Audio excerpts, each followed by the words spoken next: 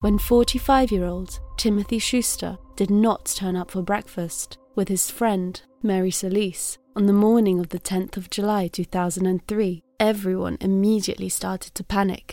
As Tim had recently lost his job and was going through a messy divorce and a custody battle with his wife, Larissa Schuster, police thought that maybe Tim had done something to harm himself.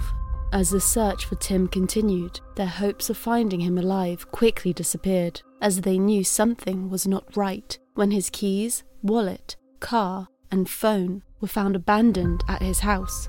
5 days after his disappearance, everybody's worst fears were confirmed when devastatingly, Tim's half-dissolved body was found in a 55-gallon barrel filled of hydrochloric acid, hidden in a storage unit.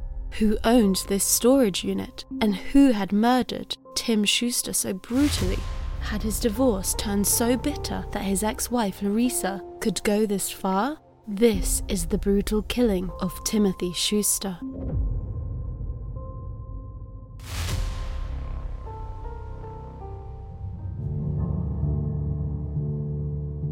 Larissa Foreman was born on the 1st of January 1960, and she grew up on a farm in Missouri. She went on to attend the University of Missouri and studied biochemistry. While studying, she worked as an aide at a hospital, and here she met a nurse called Timothy Schuster. Larissa and Tim quickly got together, and they married that same year in 1982.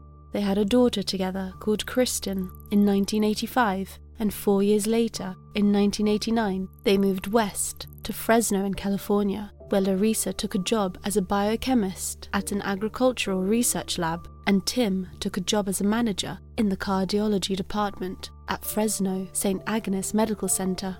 Larissa was the main bread earner of the family, and with her well-paying job, the couple bought a large house in the Fresno suburbs, and a year later, in 1990, they welcomed their son Tyler. Larissa was described as the boss at home, and she was known to be very controlling and aggressive. Their daughter, Kristen, later said that Larissa was the disciplinarian in the home, and she was a very domineering parent. Her father, Tim, on the other hand, was the soft teddy bear that would let Larissa have her way. By 1997, Larissa noticed that the lab she was working at was starting to go downhill, so she decided to take matters into her own hands, and she opened her own laboratory called Central California Research Labs. Because of the family's success, they were then able to move to a larger home in Clovis in California in the year 2000. And by 2001, Larissa was earning twice Tim's annual salary. See if there's anybody home. Take your shoes off before you come in, please. Yeah, that's a typical request. And I'm going to turn the tour over to the boss. As Larissa kept very busy with her new lab, Tim's role at home became increasingly present, and he quickly became the person who was in charge of running the household. Larissa's standards were so high, however, that Tim struggled to meet them, and no matter what he did, it was never good enough for Larissa. By the time their daughter Kristen was a teenager, as any other normal teenager did at her age, Kristen began to start rebelling slightly, and Larissa was not happy. Without Tim's consent, Larissa decided to ship their daughter to Missouri so that she could stay with Larissa's parents. Tim was not happy with this, but naturally, Larissa made the final decision, and this caused a lot of tension between the couple. Over the next few months, Tim and Larissa started drifting more and more, and they soon stopped talking, and the pair essentially became two people living their own separate lives under the same roof. But Larissa had had enough, and she wanted Tim out.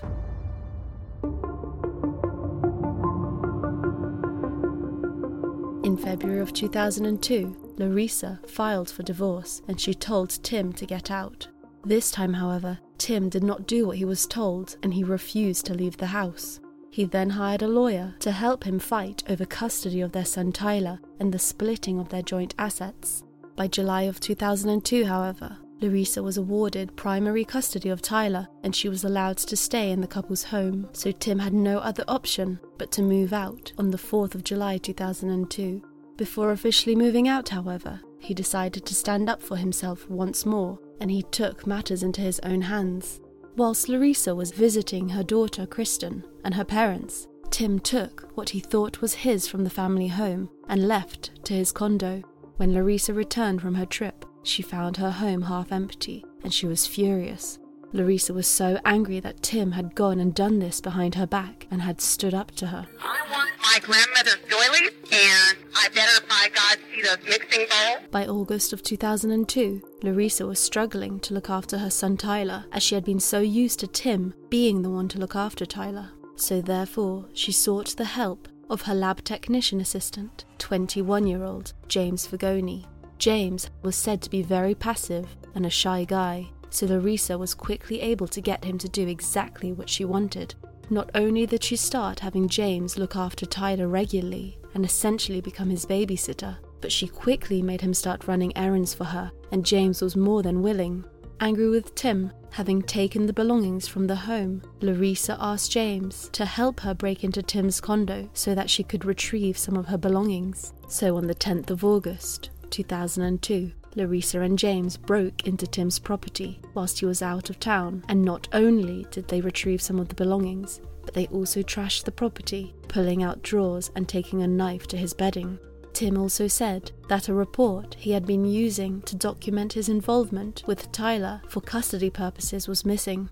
Larissa was so pleased with herself and how she had gotten away with the robbery that she told her friends what she had done. She reportedly told her friend and manicurist, Terry Lopez, that she had gone back to the property a couple of times because it gave her a feeling better than sex to sit in a chair and see what she had done to the place. She said that she had also keyed Tim's pickup and that it was like a trophy and gave her a happy feeling every time she saw the key mark on the side of the truck. Immediately, Tim knew who had done this to his property, but he decided not to press charges because he just wanted to let go and to hopefully move on. But despite not pressing charges for the break-in, Tim continued to fight the divorce, and he contested every detail of the divorce proceeding, and this just enraged Larissa. A little while later, Tim moved to another house that was equipped with an alarm system and motion sensors because he expressed concern about Larissa. He also obtained a handgun and concealed weapon permit. Sadly for Tim, however, not only was he trying to move on with his life and to fight this vicious divorce and custody battle, but as it turned out, the hospital where he worked were planning to lay some staff off. And so, on the 9th of July 2003, Tim and his good friend Mary Solis lost their jobs, and when Larissa heard the news, she just laughed.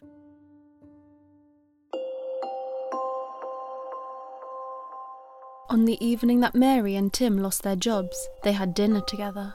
Mary and Tim then planned to have breakfast together the next morning around 10 a.m. following their exit interviews that they were due to have with HR. The next day, however, on the 10th of July, Tim did not make it to his scheduled exit interview, nor to the planned breakfast afterwards with Mary Solis. Mary was naturally worried for her friend, and she tried to ring him, but she couldn't get through to him. So she and her husband, Bob, called their mutual friend, Vic, and they asked Vic to go round to Tim's house and to see if he was okay. Vic immediately went over and checked, but Tim was nowhere to be found and his pickup was still in the garage. Vic then became increasingly concerned when he saw Tim's cell phone sitting on the dresser, as Tim never went anywhere without his cell phone. He always carried it around in case his children needed him. Later that day, Tim was supposed to retrieve his son Tyler from Larissa, but he never showed up. Vic then spoke to Mary and Bob Solis, and by that afternoon, they called the police, and officers were sent out to Tim's home. At the property, however, they could not find Tim dead or alive, but they did find his keys and wallet alongside his cell phone, which immediately raised more red flags. Despite everyone's fears that something bad had happened to Tim, or that Tim had maybe even harmed himself, Mary and Bob were told that they had to wait 24 hours to file a missing person report. So once the 24 hours were up, Mary and Bob filed an official missing persons report.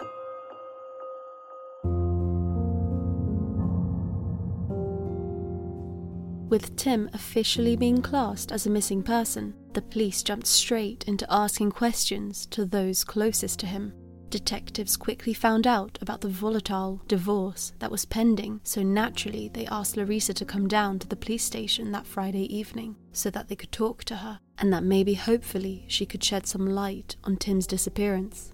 During the interview conducted by the detectives, Larissa shared that she and Tim were going through a divorce and that they had a difficult time communicating verbally, and that sometimes they went for 3 weeks without talking or exchanging emails. Tim and I are going through divorce, and it's just been stretched out for a long time, and we've had a difficult time communicating verbally, so we don't do that. I mean, there's been times when we go for 3 weeks. Larissa stated that the last message she got from Tim was on the 8th of July, 2 days before he went missing, and it said he was planning to pick up Tyler at 6 p.m. on the 10th. Larissa also said that she had called him again around 8:30 p.m. and left a message asking him to call on the evening of the 9th of July once she learned that he was losing his job, saying that she had been concerned for him. She said that the last time she called Tim that night was around 10:30 p.m. and that she then drove by his house and knocked on the door around 10:30 or 10:45 p.m., after which she did not try to contact him any further. Police immediately knew that this was a lie, however, as during the search of Tim's property, his cell phone records showed that Larissa had called him at 2:02 a.m. on the 10th of July. Police confronted Larissa with this information, and she told them that she may have accidentally called him. She said that that evening she had fallen asleep on the couch, and when she awoke, it looked like her cell phone had been dialed, and she thought she must have rolled over and hit a button and accidentally called Tim, implying that she had Tim's number on speed dial. No phone calls or anything from him or anything at that time, and no unusual activity, or was there? Not that I recall. I remember waking up on the couch and I had my cell phone and it looked like I might have hit a number or something. When asked to see her phone to check if Tim was indeed in her list of speed dials, Larissa pushed back. You have your cell phone? No, I don't. I don't have it here. Where's your cell phone at? I have it at home. At home? Yes. Frustrated and knowing that Larissa had lied, the interrogators took a break and went outside where they saw her car. When they peered inside the vehicle, they clearly saw her phone sitting there. They called her number to double check. It was indeed her phone, and when they saw it ring inside the car, they went back into the interrogation room to confront her once again. Larissa's demeanor immediately changed, and it was clear to investigators that she was very nervous. Her hands were shaking, and she was clearly trying to manipulate the phone.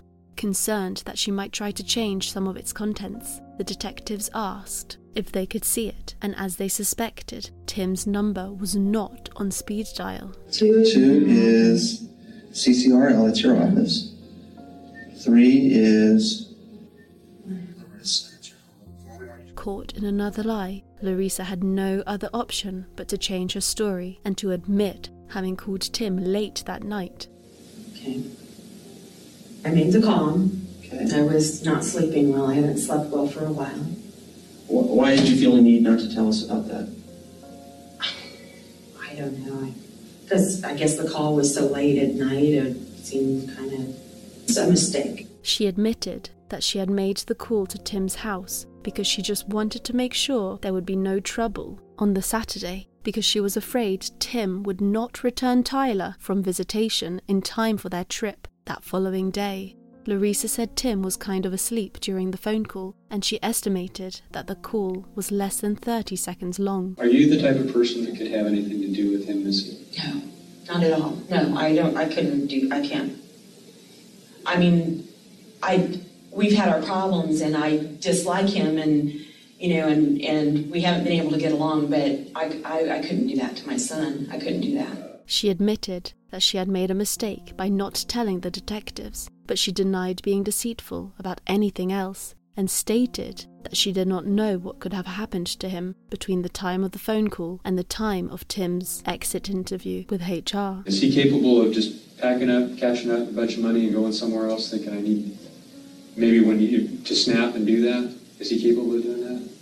I don't know that. I don't know. You think you would leave your son and not see him?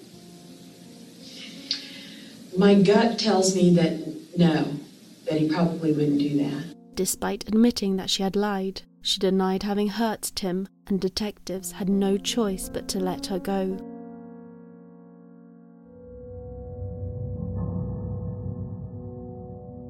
The following day, on the Saturday, 12th of July, A shaken and nervous Larissa then spoke to her friend and colleague Tammy. She told Tammy that she thought the police had bugged her landline and that she was certain the police thought she had something to do with Tim's disappearance.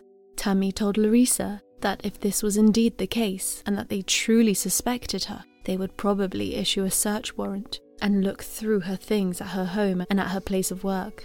Angrily, Larissa replied to her friend Tammy that they could not do that, as she was going out of town the next day with Tyler to Disney World and then to Missouri, but Tammy just told her that they indeed could. In that exact moment, Tammy said Larissa acted very strangely and abruptly told Tammy to look after Tyler because she needed to go to her office to take care of some things, including payroll and to pay some bills. Much to Tammy's frustration, Larissa left and headed to her office, disappearing for hours. Tammy kept calling Larissa whilst she was gone to tell her that she had plans that afternoon, so could not look after Tyler that much longer. Larissa finally answered her phone calls and told Tammy it was okay and that she could go home and leave Tyler because he would be fine. The next day, on Sunday, the 13th of July, Larissa and Tyler left on their trip. The day after that, on Monday, the 14th of July, Tammy went to the office, and here she spoke to another one of Larissa's colleagues, Leslie. Leslie told Tammy that she had been working that Saturday when she saw Larissa come into the lab. Larissa had then asked Leslie to rent her a U-Haul truck that afternoon in Leslie's name, not her own, and Leslie found this incredibly strange. Leslie said that at the U-Haul place, Larissa was thirsty and dirty and had scrapes on her shins and had blood on her shoes.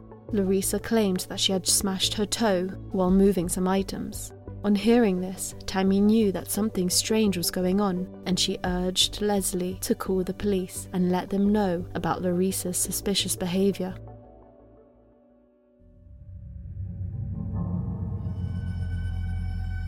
Following their questioning with Larissa, police also interviewed more people that had been close to Tim Schuster. James Fagoni's name kept coming up, and they knew that James worked with Larissa and often looked after Tim and Larissa's son Tyler, so they brought James in for questioning on the 14th of July. During this first questioning, James admitted that he and Larissa had broken into Tim's house a year prior and had stolen some of his items. He explained that as a thanks, Larissa had let him take some of Tim's electronics, and that would be why James had some of Tim's belongings in his house.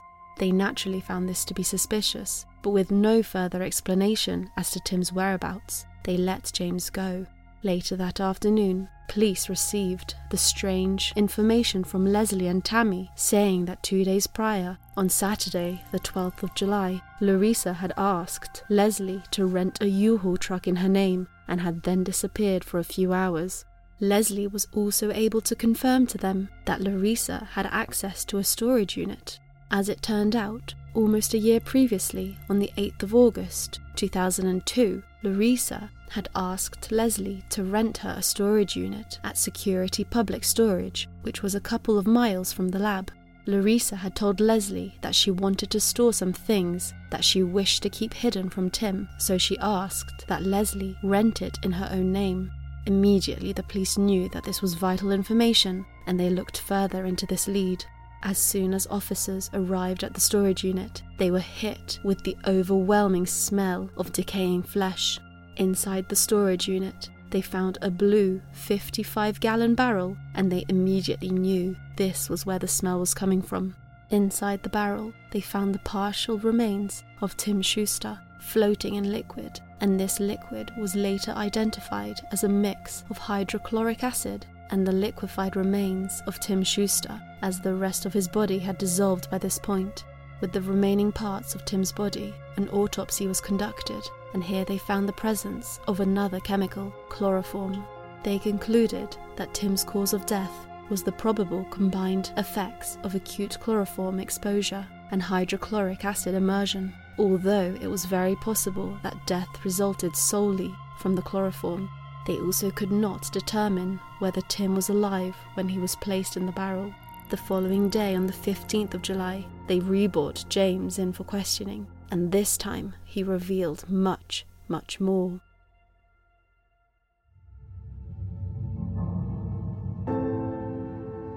During his police interrogation, James revealed that he and Larissa were responsible for the disappearance and murder of Tim Schuster.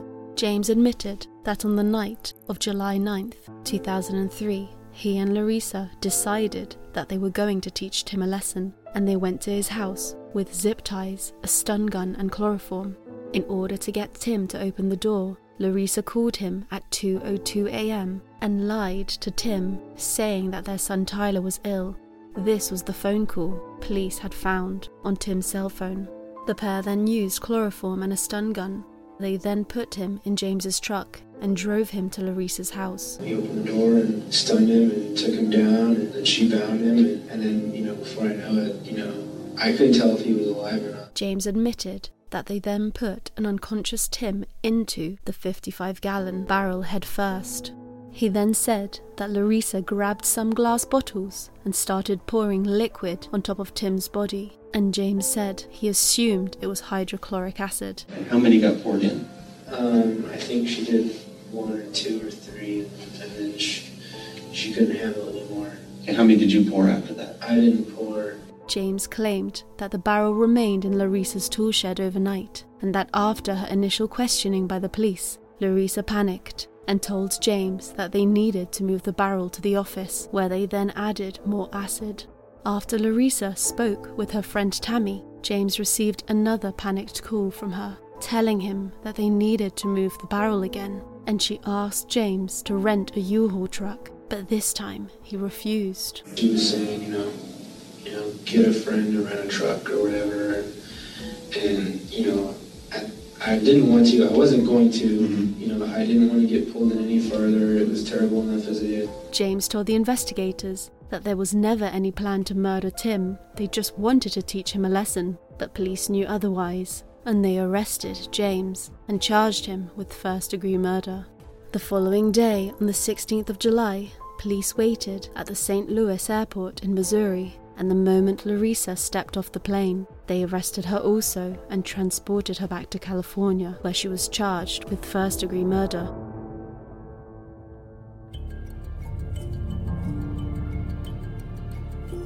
Despite her arrest, Larissa refused to talk, and she immediately got herself an attorney, so investigators had to find more evidence to go alongside James Fagoni's confession. They found an empty glass bottle in James's bedroom, which he later confirmed contained the chloroform they had used. At Larissa's lab, they gathered files and computers and searched the premises, and here they found 6 empty acid bottles in a dumpster outside. They also conducted a forensic analysis of her office computer, and it showed that on the 13th of June, Larissa had conducted internet searches with the terms acid digestion tissues, acid digestion animal tissues, and sulfuric acid.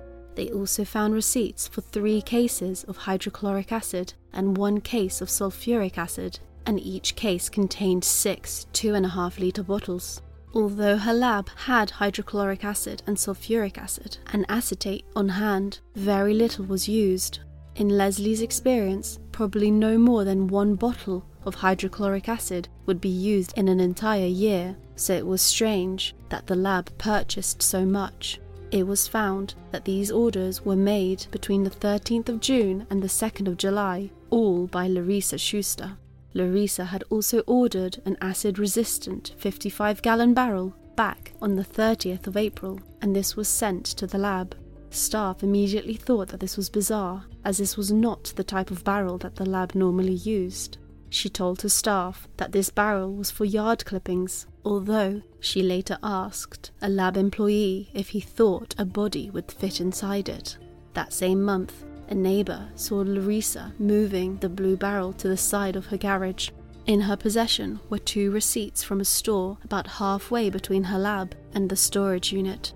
Both receipts showed purchases made just after 7:30 p.m. on Saturday the 12th of July, including air fresheners.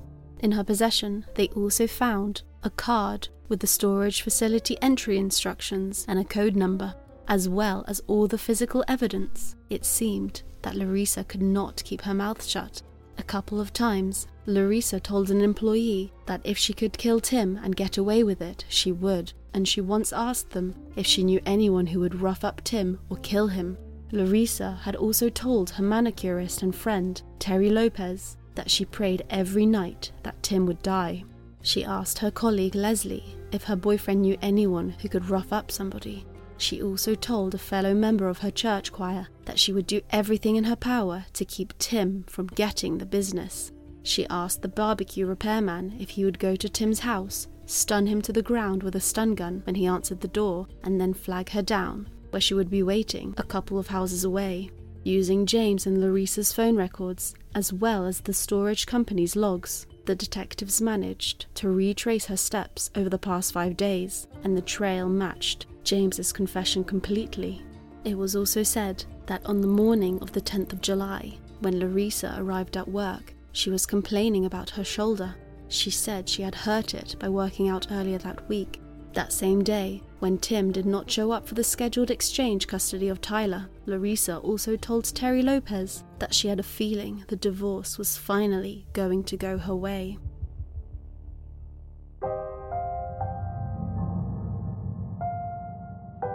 James had been charged with first-degree murder and kidnapping.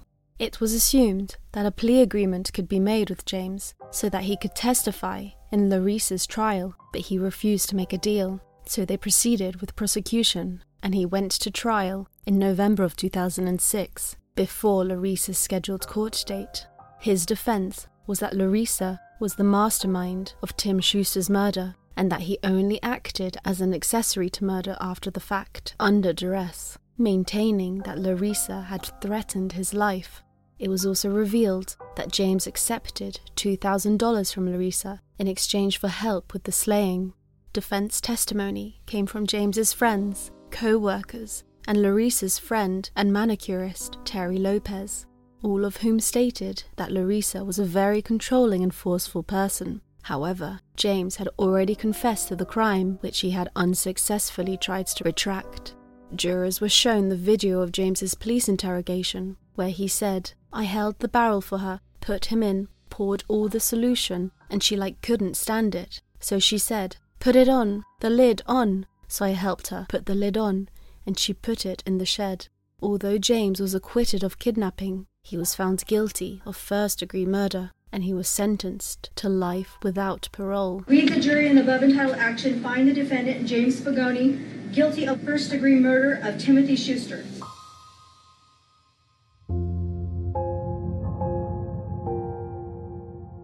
Larissa's trial began on the 22nd of October 2007, more than 4 years after she was charged. Her trial had to be moved from Clovis, California to LA due to the pre-trial publicity, as she had now been dubbed the Acid Lady by various media outlets. Not only did she have the benefit of the trial moving, but James was not on the prosecution witness list, as he had not accepted a plea agreement in return for testifying against her. Since the prosecution could not use James's testimony, the judge ruled that James's interrogation footage could not be shown either. Therefore, their case relied entirely on circumstantial evidence, but the prosecution fought hard. Prosecutors stated how Larissa had access to all the chemicals used in the murder, being that she was a biochemist in a research lab, and that she had purchased an unnatural and unnecessary amount of stock. They also played the graphic phone messages from Larissa that Tim had saved on his answering machine. I hate your gut so bad I can't even stand you. I hope you burn in hell. Prosecutors alleged to the jury that Larissa had attempted to solicit Tim's murder before, believing that she could get away with it.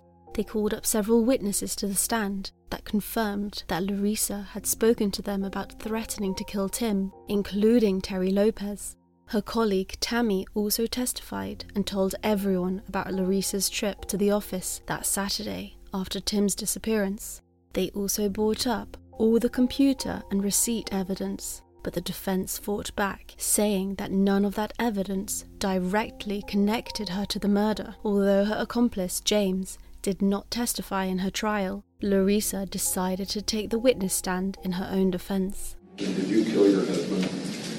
No, I did not kill my husband. On the stand, Larissa testified how she had no foreknowledge of the murder and that James was actually Tim's killer.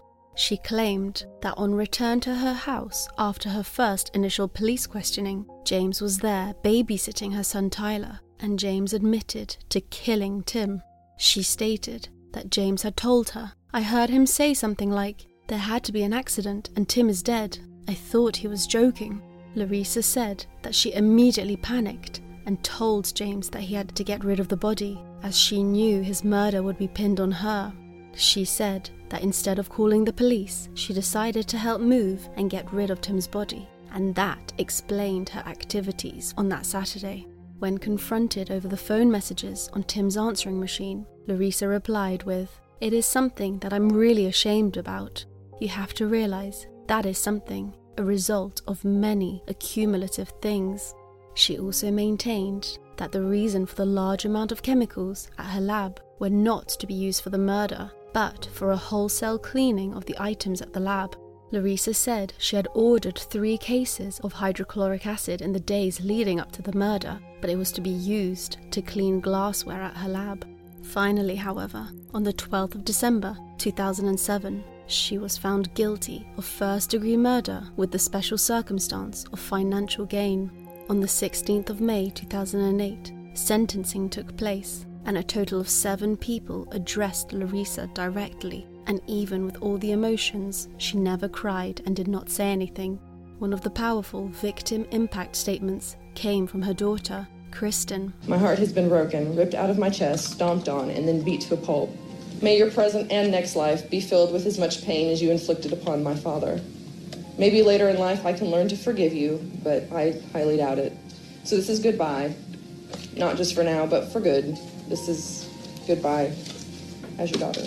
Tim's mother, Shirley Schuster, said, "I can't even imagine his last hours and the pain he must have gone through. How I wish I could have been there to help him with his pain."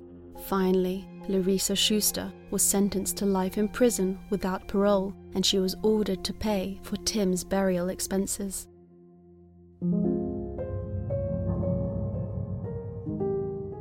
For a period, Larissa was housed at Valley State Prison for Women in California. However, she was later moved, and as of 2022, she is currently incarcerated in Central California Women's Facility. On the 9th of April 2021, Tim's brother Ted received a letter explaining that Larissa had sent a request to the office of California Governor asking for clemency. The letter explained that if Ted wanted to oppose the clemency application, he had to send a written statement to the district attorneys as soon as possible. Tim's brother Ted said he wasn't surprised when he received the letter, saying, "You just never knew when it would happen. She's playing the system again. She knows how to manipulate people. She did it with the guy who helped her. I saw the toll it took on my mother. When we went through her stuff after she died, we found a folder. She would sit and read those trial transcripts. She had every page curled back. That's how often she had gone through those and read them. So no, I don't think there's any way that I could forgive her. I know there's probably some of my other family members who have, but there's sure a lot of them who haven't." In the past few years, Larissa herself has also participated in a video series on YouTube that has now been taken down. Here she was corresponding with a man only identified as Big White, and they wrote letters back and forth to one another. In one of the letters, Larissa wrote that she had done very well here in prison and had no problems, but that she didn't fit in and didn't ever intend to. One letter stated that she was studying to become a certified alcohol and drug counselor. The letter said, "Once I complete the education, I have to do 255 hours of practice, and then I can sit for my exam. I will be able to use a certificate out in the community, hopefully one day when I get a chance at parole." She said, "Prison is a temporary place for me. I have to learn to make the best out of every day. I've learned so much about myself in here that I am thankful in a way that I've had the opportunity to explore myself in ways I would never have been able to. At least now I understand more about what happened to me to make the horrible decisions I made." Despite Larissa's wishes, I'm sure many of you out there would agree with me in saying I hope she never ever gets out of prison and is never granted parole. I hope her and James are locked away forever, as what they did to poor Tim is completely unbelievable. Tim was just trying to move on with his life, have a fresh start, and get custody of his son. The way they murdered Tim is truly one of the most harrowing ways I have ever heard, and my heart goes out to Tim's family, in particular to Tim's children, Kristen and Tyler. I can't imagine what it must feel like to have your mother kill your own father. I hope wherever they are today they are doing okay. And as always, I want to finish off this case by saying, rest in peace, Timothy Schuster.